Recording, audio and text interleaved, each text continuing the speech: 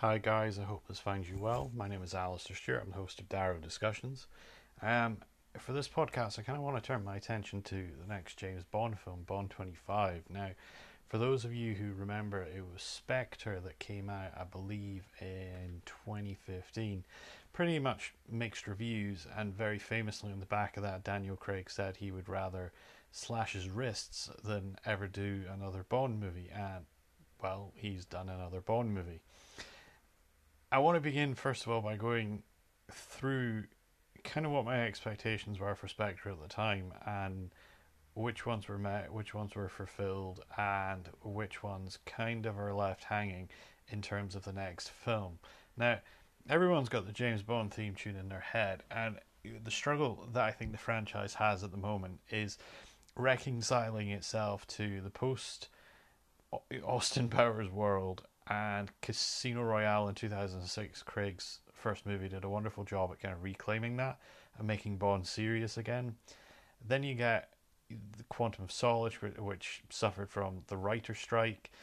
Skyfall in 2012 was a masterpiece because it coincided with the Jubilee, it coincided with the London Olympics. There was a lot that went right.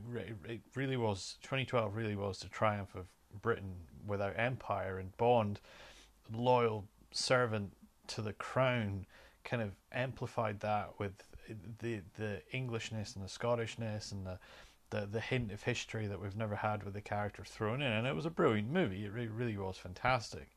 Spectre, on the other hand, was kind of a hark back to mediocrity. The only change with it was that we had the central organization back, which for legal reasons the franchise hadn't been able to use. Blofeld was back in the form of Christoph Waltz, and the last time I think anyone really saw Blofeld in a Bond movie was For Your Eyes Only, and he was unnamed. He's the guy, the bald guy in the grey suit, the white cat. You don't need to name him for that reason. Who was dropped into a funnel by Roger Moore, and the rest, as they say, is history. But you know, Spectre was epic and it was beautiful, and it was a stunning 50th anniversary film for the franchise. Yet Spectre really was, in many respects, quite disappointing and confusing. I think part of the issue with that is Bond films have never really done continuity. They've never really done an exploration of narrative arc. And Spectre somehow tried to, through a mixture of different directors, somehow Spectre tried to link all of the preceding films together, that it was all Blofeld's grand plot, and with no confusion whatsoever, or ambiguity, and straight from the book of cliches, turns out that Blofeld was Bond's not half brother, but certainly secret adoptive brother. I think everyone in the cinema who saw that really just put their head in their hands and just want, like, what are we watching here? What's the point? Um, I think at the end of that, for the benefit at the end of that film is twofold. Blofeld got his famous scar. There was a decent action sequence, but you also left with a leading lady, and I think that is an important part to remember in this. That Bond actually quasi-retired in his restored Aston Martin, beautiful woman by his side, and off into the distance with Blofeld alive and well.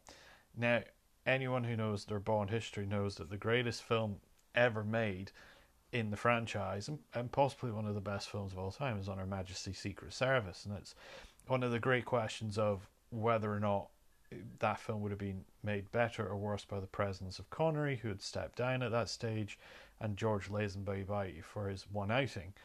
For me, Lazenby was perfect. He was understated, and that made the plot and the characterization all the better. Bond's an asshole, everyone knows this, but he falls in love. Wife at the end of it is brutally murdered. Then, somewhat inconsistently, at the next film where Connery returns, Diamonds Are Forever, he casually dispatches Blofeld, or so he thinks. Never a mention of the wife, and it's back to shagging as usual, essentially.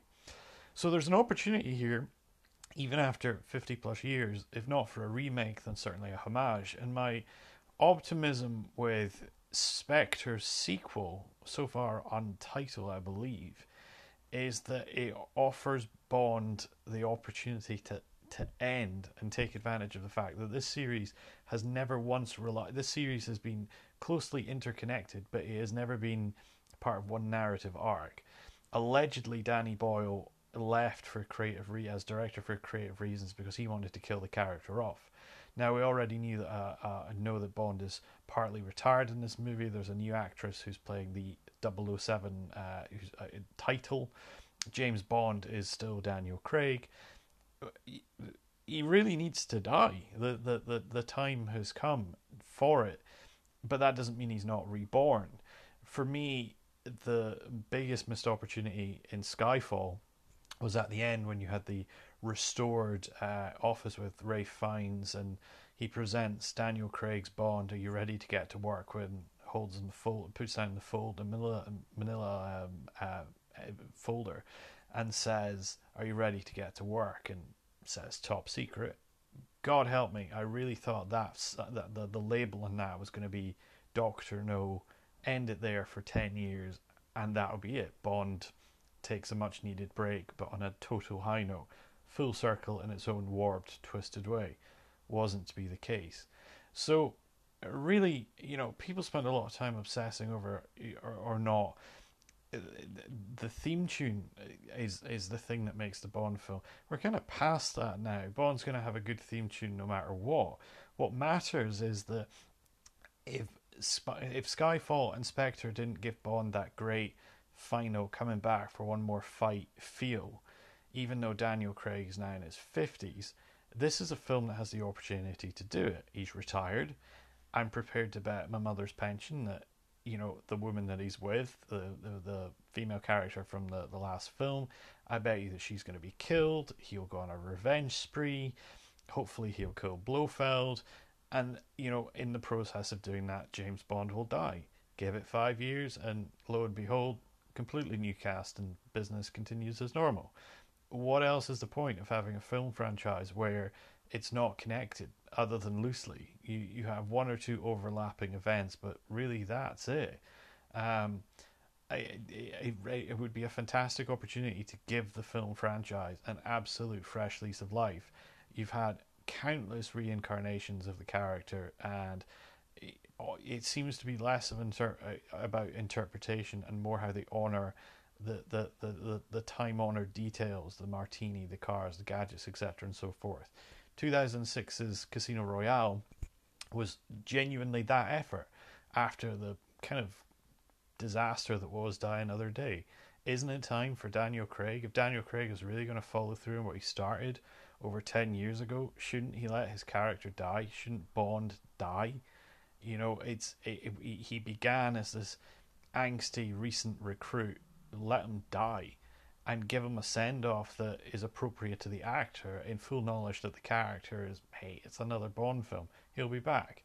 Hanging on to this idea that he needs to survive is as ludicrous as saying that his marriage is, still on the go, and they touched on it here or there, but this really is an opportunity to get it out in the open. Also an opportunity to go out, and you'll forgive me for guns blazing, use the cars properly. The humour was off in Spectre.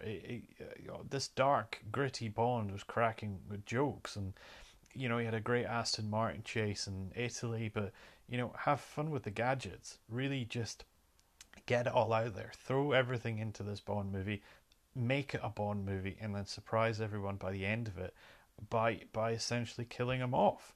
I think that when it comes to doing that, you need a strong supporting cast, and in recent years it has come to you have come to appreciate that the so-called Bond girl is no longer an acceptable term of use, nor accurate. That it's female roles in these films, and for my money they always were vital to the formula. They weren't just sex objects. That's even more important now that they develop, and they've got the likes of Naomi Harris on board, and playing Moneypenny. You know, she's not just field agent turned receptionist or whatever, but there's an opportunity to really expand the cast. And if you do that, and if you develop those emotional relationships that Bond absolutely was devoid of in the books, but may have, it has sort of started to touch on in the Craig films, particular with Eva Green and Vesper in the first one, then you have a real opportunity to make something that's not ridiculous, not. I don't think Bond was ever machismo, but it was never. It never quite had the narrative poise and thought. It was always a one-track mind with girls, actions, violence, conclusion. I think this has the potential, and I really hope it does do it, to incorporate as many cool Bond moments as possible, minimal CGI, incorporate the best of Craig's era, give him a send-off he deserves, make him as malicious and as violent as you want in his revenge spree, not quite the Tarantino-esque end of the spectrum, but really make it a standout film like License to Kill, a dramatically underrated film from Timothy Dalton, and take it from there.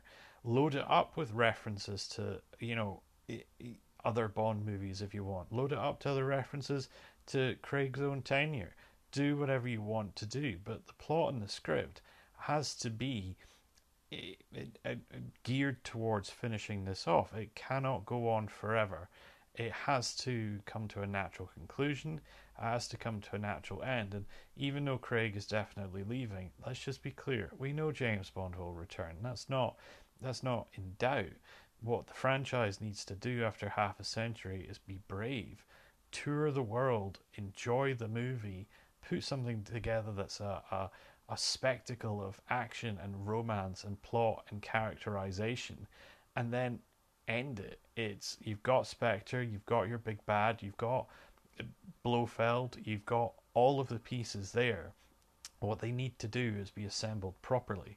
And the reason that Spectre didn't work, for my money, is because they had those pieces in place, but absolutely none of the willingness to follow it through to its natural conclusion, which was a final face-off. And that final face-off has to come in whatever the name of the next film is. 25 should be a fantastic send-off for a fantastic Bond. It should be a fantastic film in its own right, but it should also be the moment where the franchise takes a much-needed several-year breather, think about what direction it wants to go in. But come on, guys, let's kill James Bond, because we all know at the end of the day, no matter what happens in this film, James Bond will return. Let's be brave.